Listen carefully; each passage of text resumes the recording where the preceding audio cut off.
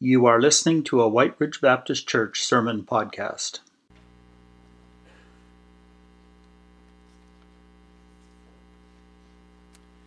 Baptisms are such a wonderful time in the life of a local church family. And our next baptismal service is on just a few weeks away on July the 13th. There are a couple more fellows getting ready for baptism. Pastoral staff and deacons are helping them with a Bible study and also with preparation of their testimony. And the stories of faith that we hear are so very vital to hearing about how God brought someone else on a journey and how He can therefore bring us on our journey. And many lives are touched, in fact, from being non-Christians or unbelievers into a first step of faith because of hearing somebody else's story and of knowing that Jesus Christ can do that for them as well. I walked to the service this morning, and I did it primarily because in the Bible in the scripture that we're looking at, Paul loves to talk about walking.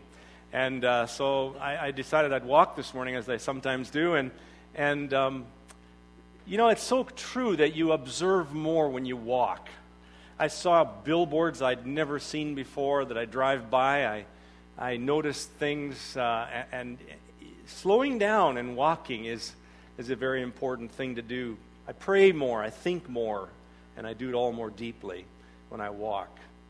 And this morning, as we open up the Word of God, we're going to look at yet another time when Paul challenges us to walk.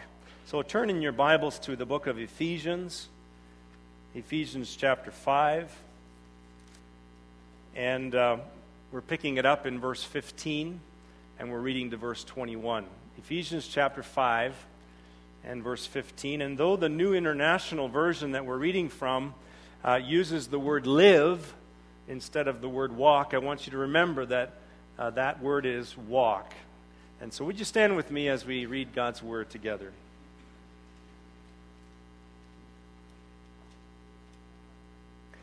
Be very careful then how you walk, not as unwise, but as wise, making the most of every opportunity, because the days are evil. And therefore do not be foolish, but understand what the Lord's will is. Do not get drunk on wine, which leads to debauchery. Instead, be filled with the Spirit. Speak to one another with psalms, hymns, and spiritual songs. Sing and make music in your heart to the Lord, always giving thanks to God the Father for everything in the name of the Lord Jesus Christ, submitting to one another out of reverence for Christ. May His word be blessed. God bless you. You may be seated. Well, Watchman Nee had it right when he wrote a little book many decades ago called Sit, Walk, Stand. Little book you can get in a paperback form. Sit, Walk, Stand. It's a commentary really on the book of Ephesians. For in the first 3 chapters of Ephesians, the whole primary verb is all about seated, sitting, seated with Christ in the heavenlies. All about what is ours because of knowing Jesus Christ. And then beginning in chapter 4, Paul begins to start to talk about walking. He says, walk in a manner, chapter 4, verse 1, walk in a manner worthy of the calling you've received. He says in chapter 4, verse 17, not to walk as pagans do who do not know God. Chapter 5, verse 2, to walk in love as Christ has loved us. Walk in the light, he said, because we are children of light. Chapter 5, verse 8. And then today, be very careful how you walk, not as unwise, but as wise. And then the final thing that Paul's going to do in chapter 6 is he's going to call us to stand. Stand firm then against the devil's schemes, and so on. So, sit, walk, stand. It's a great way of remembering the book of Ephesians. Last week in our study of chapter 5, 1 to 14, we were told that we were to be imitators of God, and the focus especially in chapter 5, verse 3 and following is on sexual purity. We talked about the fact that the idea of sexual immorality should not be even named among those who have the name of Jesus Christ or God. And he continues on now in this call to this walking it out in a manner worthy. And today, as we look in the scripture and as we just read, we're looking at another matter that is a temptation in today's world as it was in the days that Paul wrote this letter, and that is the excessive use of alcohol. Do not get drunk on wine, which leads to debauchery, but instead be filled with the Spirit. We're not sure exactly why Paul identifies this sin in this context. Some have suggested that the pagan practices in the pagan temples of Ephesus, in that Greek city, that they involved excessive use of alcohol. Others have suggested that there's a making of a comparison between two spirits that have a sense of influencing and controlling you, a spirit of the alcohol or the Spirit of God. And others have suggested that this vice was particularly knowledgeable by the new believers in Ephesus that had come out of that practice, and it was continuing to be a primary vice in the church at Ephesus. And so Paul had to say, no, there's something else that you need to understand can replace that alcohol, and it's the Spirit of God. And so whatever the case may be, as we don't understand fully, what this scripture really is doing is Paul is on a journey from chapter 4, verse 1, all the way into chapter 5 and verse 22. Next week we're going to look at. He's preparing the ground for us to talk about, or him to talk to us about, holy and healthy relationships. And so next week he's going to start talking about wives and husbands, and then in chapter 6, verse 1, he starts to talk about children and parents. In verse 5, he talks about masters and slaves, or employers and employee relationships. You see, all of this is the groundwork to prepare us to know how to live the Spirit-filled life in the way that we work it out in relationships. And that's what really we're looking at today as well. You'll notice in the insert that's in your bulletin, that blue piece of paper, there's 3 points I'd like to make this morning. And the first one comes out of verses 15 and 16, where the actual first word in the text, in that sentence, is watch or look, see carefully, it says. Good translation would be just see carefully, watch carefully. And that follows right after verse 14 that we ended with last week, when it came to that little poem. Some thought it was a rhyme or a hymn that they sang when he says in verse 14, "Wake up, O sleeper, rise from the dead, and Christ will shine on you." And then right away he says, "Watch, therefore." Watch, because that's the need of the day. Watch out. And so today, as we think about it, Paul is talking about walking carefully. I remember just this past week, as I was thinking, what could I illustrate this with? I remember when our family, we lived in South America, we took a trip to Peru to visit the Inca ruins in Machu Picchu, and we were in that ancient site, and we decided we would take a walk down the ending, actually, of the Inca Trail. And as we were walking on this Inca Trail, and our kids were smaller back then a little bit, but the kids were running ahead, and the path became more narrow, and there was these huge steep cliffs that fell into the Andes somewhere, and there was no guardrails, and so we're saying, walk carefully. And then it came to this ending point where it stopped. The trail stopped, and that was some kind of an Inca, or sort of a bridge on the Inca Trail that the Incas originally had kept a gap there that they had put a log across so that anybody pursuing them, the Spaniards or somebody else, would not be able to cross. Walk carefully, Paul is saying here in this passage. Walk carefully. And the passage here is actually a very interesting one in verses 15 and 16. A more literal rendering of this would be, watch out how you walk, not as fools, but as wise. And then what the NIV says is making the most of every opportunity, actually is literally redeeming the time. Redeeming the time, because the days are evil. You see, the primary difference between someone who is foolish and someone who is wise is their use of time. Some waste it, some worry it away, some work it away, some squander or fritter it away. But Paul says you can actually redeem it away. You can make more time in some capacity. You're redeeming it. The word is that idea of buying something that belonged to someone else, buying something back that you had lost. Redeem the time, he says. And as we've been reminded of this past week in several ways, we're all just given so much time. We're given a certain amount, and we don't even know how much time that's going to be for us.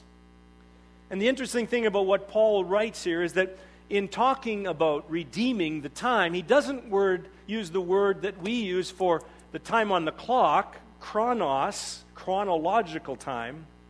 He uses the word kairos, which is this important special time. He's saying that you can redeem the kairos times of your life.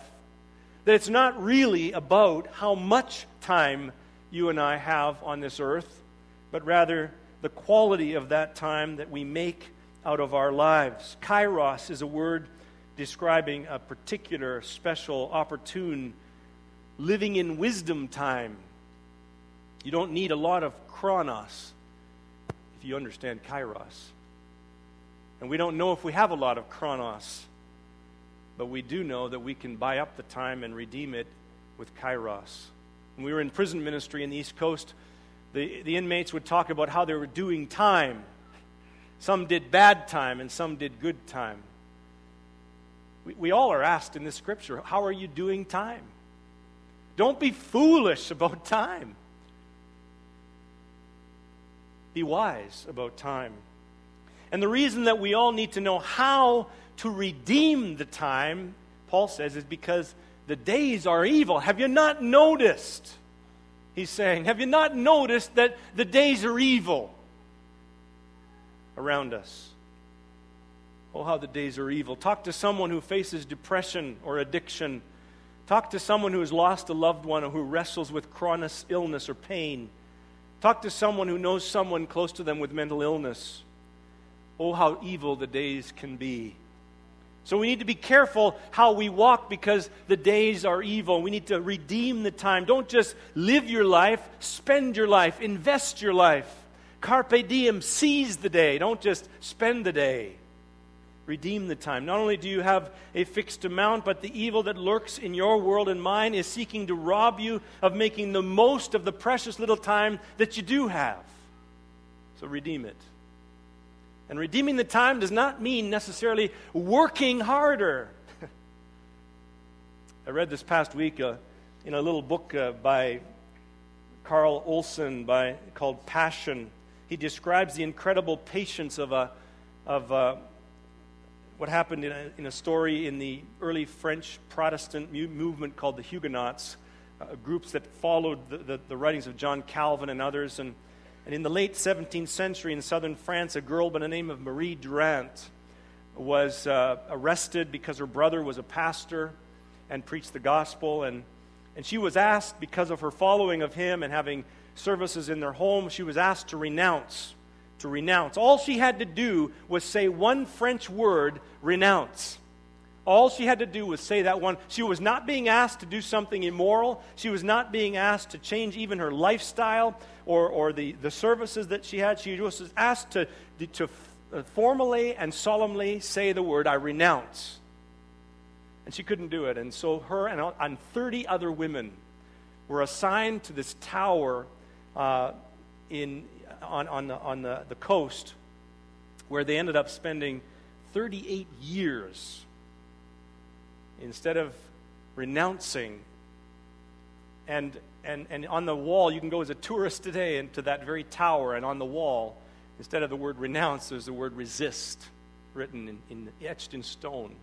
And here's what Olson says about this event. He said, we do not understand the terrifying simplicity of a religious commitment which asks nothing of time and gets nothing from time. We can understand a religion which enhances time, but we cannot understand a faith which is not nourished by the temporal hope that tomorrow things will be better. To sit in a prison room with 30 others and to see the day change into night, the summer to autumn, to feel the slow systemic changes within your flesh, the drying and wrinkling of your skin, the loss of muscle tone, the suffering of the joints, the slow stupefaction of the senses, to feel all this and to still persevere seems idiotic to a generation which has no capacity to wait and to endure and understand time. You see, whatever time you're given, Paul is saying, redeem the time. Use it the way that God would have you use it. And the article goes on, chapter goes on to talk about how this 15-year-old girl that was assigned to this 38 years of prison was actually the spiritual leader, leading prayer meetings in that tower with those women. Be careful how you walk, not as unwise, but as wise. You get the sense from Paul's language here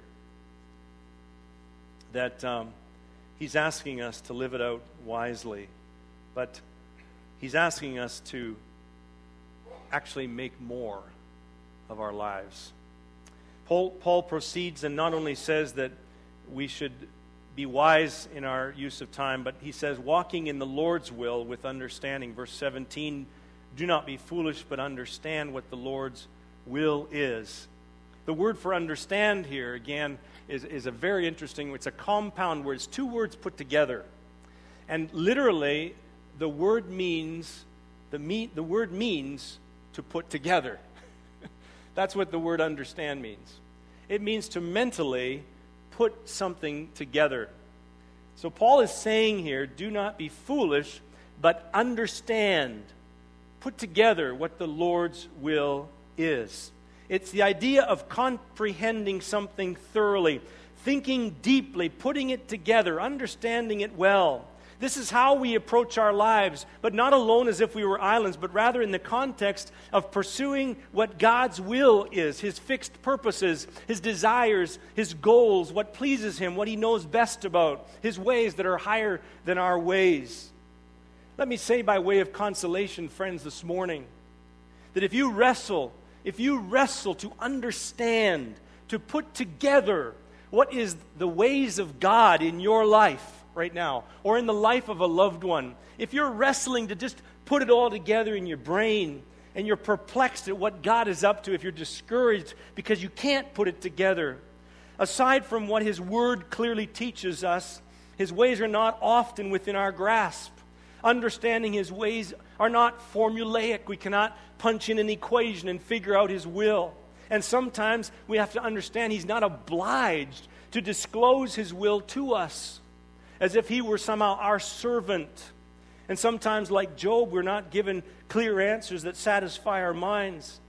But you see, the sense that we get from Paul's language in this chapter, in verse 17, is that he's not talking about the grand mysteries of God, the big will of God stuff. He's talking about the very smaller things, the day-to-day, the moment by moment. That's why he's using the terminology of walking. You see, because that's how we go through the day, as we walk.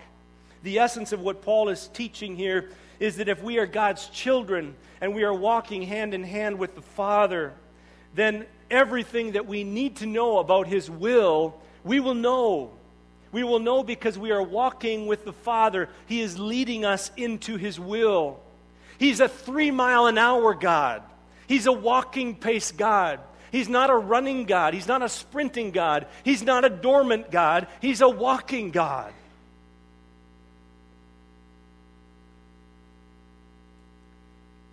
When I slowed down for a half an hour this morning and walked 3 miles an hour to get here, I saw so much more that I couldn't see when I was driving. And what is true in the physical realm is true in the spiritual realm for you and I. Slow down. Walk with the Father. And you'll walk carefully if you do. Well, thirdly, Paul says walk in the Spirit. In verses 18 to 21, one sentence in the Greek text is Paul says, do not get drunk on wine, which leads to debauchery, but instead be filled with the Spirit. I read about a man in Montana this past February who, in a drunken stupor as he was walking, fell through a window. And he fell through the window, cut himself, and because he did not get attention, he bled to death. Walk carefully. I wonder if Paul is making a play on words when he raises the idea of excessive use of alcohol.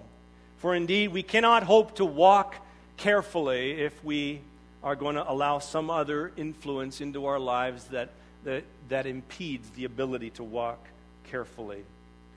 Some of you know better than I do that alcohol is a depressant.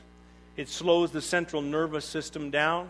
It actually blocks messages that are coming from the extremities of your body back to your brain so that you can govern and live your life and control it.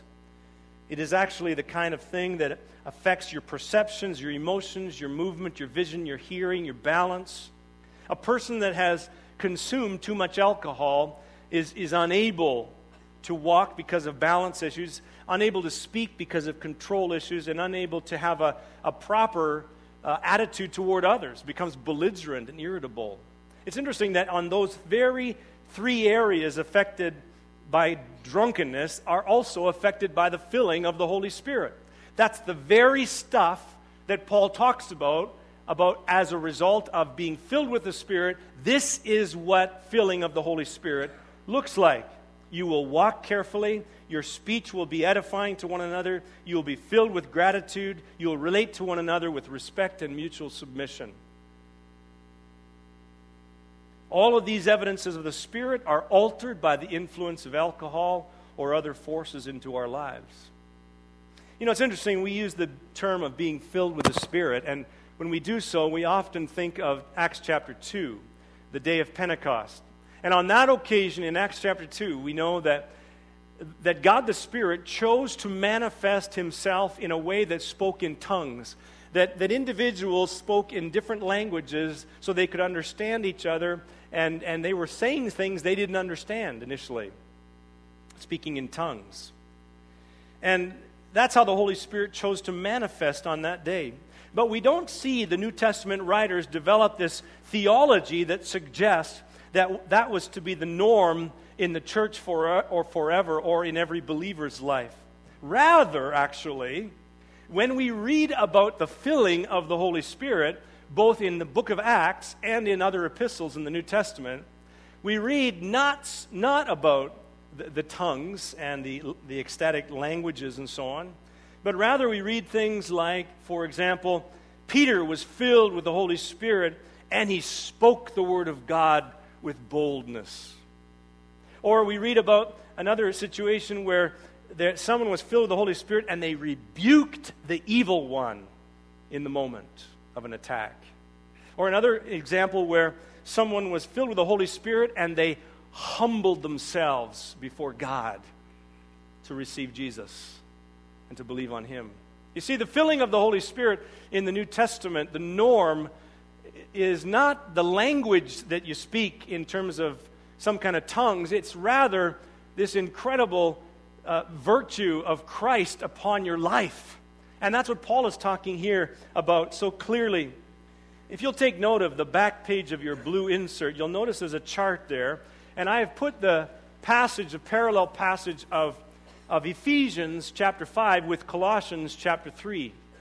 And you know, it's interesting because according to this chart, what Paul means in Ephesians by being filled with the Spirit is the same as that which he means in Colossians by letting the word of Christ dwell in you richly. The author of Scripture is the Holy Spirit, and so when God's word dwells in us richly, God's Spirit dwells in us richly too. And when we're filled with the Spirit, we're filled with the word of Christ. His presence in our lives through His word and Spirit produces the things that both of these passages are talking about. Wisdom to live carefully, gratitude, thankfulness to God, praiseworthy attitude, respect and submission toward each other, and so on. You see, Paul wrote these two letters at the same place and time in his life and sent them with the same messenger. Take this one to Colossae, take this one to Ephesus. And so here, and look at all the parallel. He's talking about the same stuff. You can see that in the chart. What does it mean, speaking to one another? Verse 19.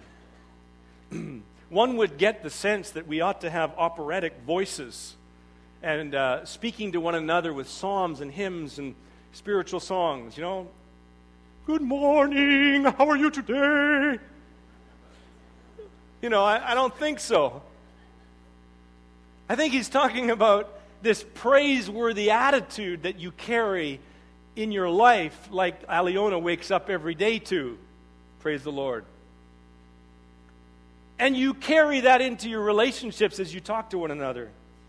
Show me a marriage, show me a family, show me a church where there is speaking to one another that originates from a praiseworthy mind, language that is edifying, building up words rather than destroying and destructive and tearing down words. And I will show you a marriage, a family, or a church that is full of the Holy Spirit.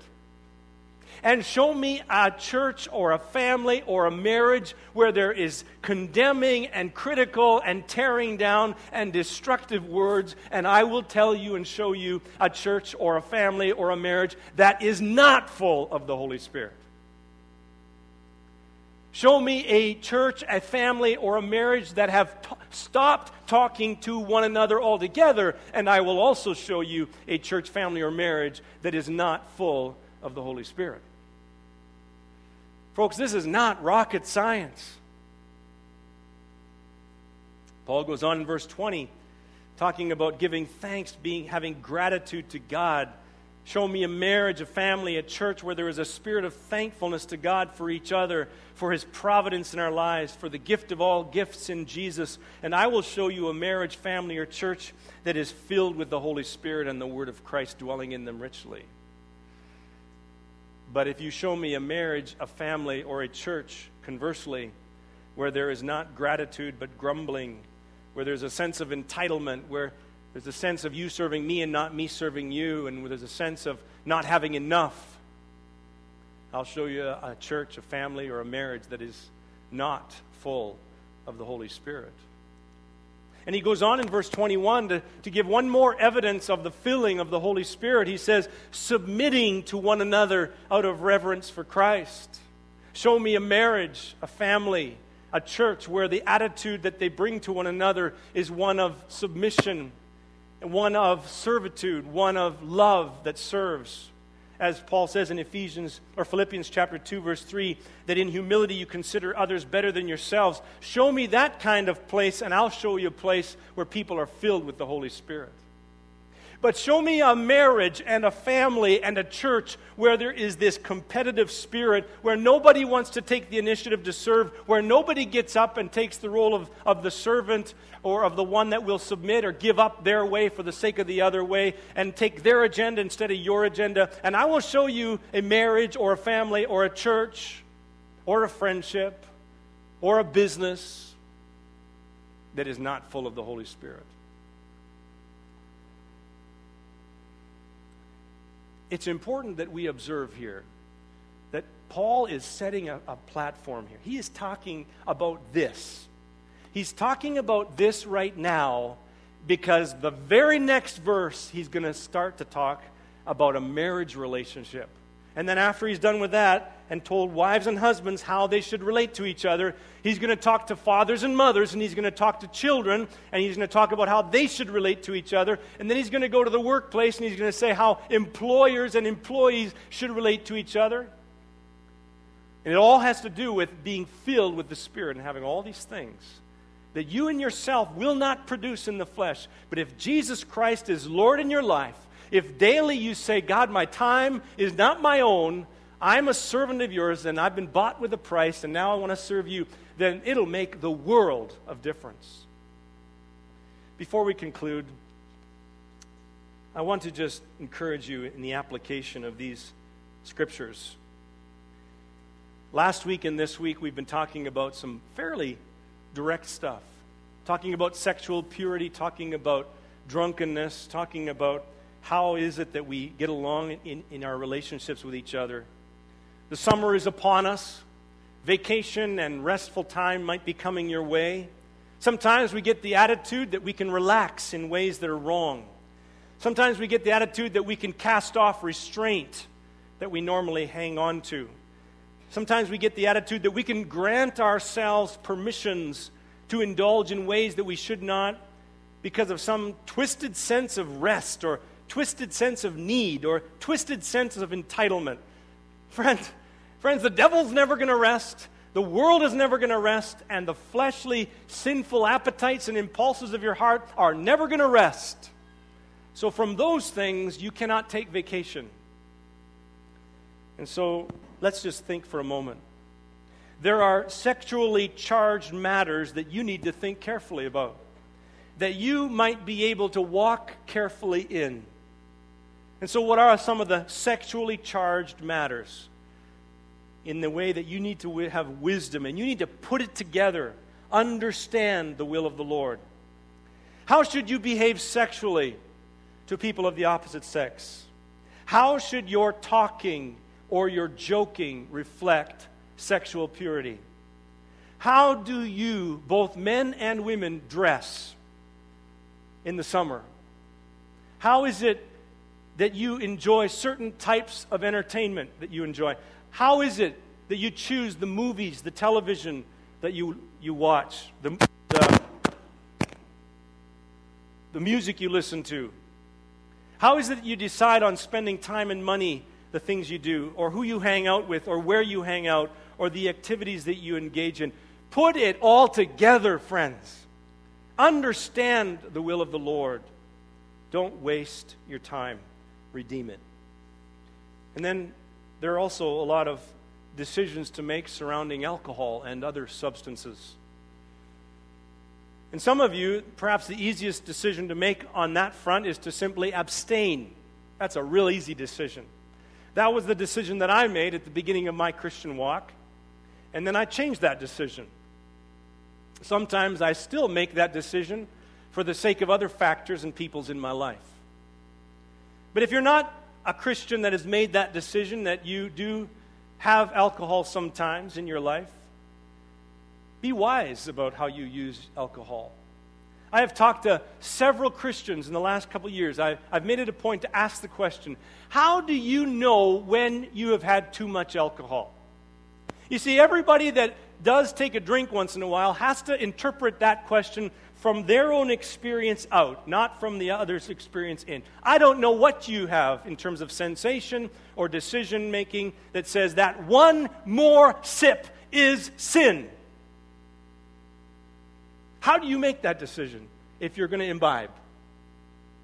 And I'm asking you, young people especially, where the floodgates have been opened and normal Christian life now seems to have a drink. I'm asking you, especially young people, be wise. Don't waste your time. Redeem your time. Think about it. Put it together. Understand what the Lord's will is so that beforehand you know how you're going to walk. And you know exactly when you need to draw the line, regardless of what people are doing around you.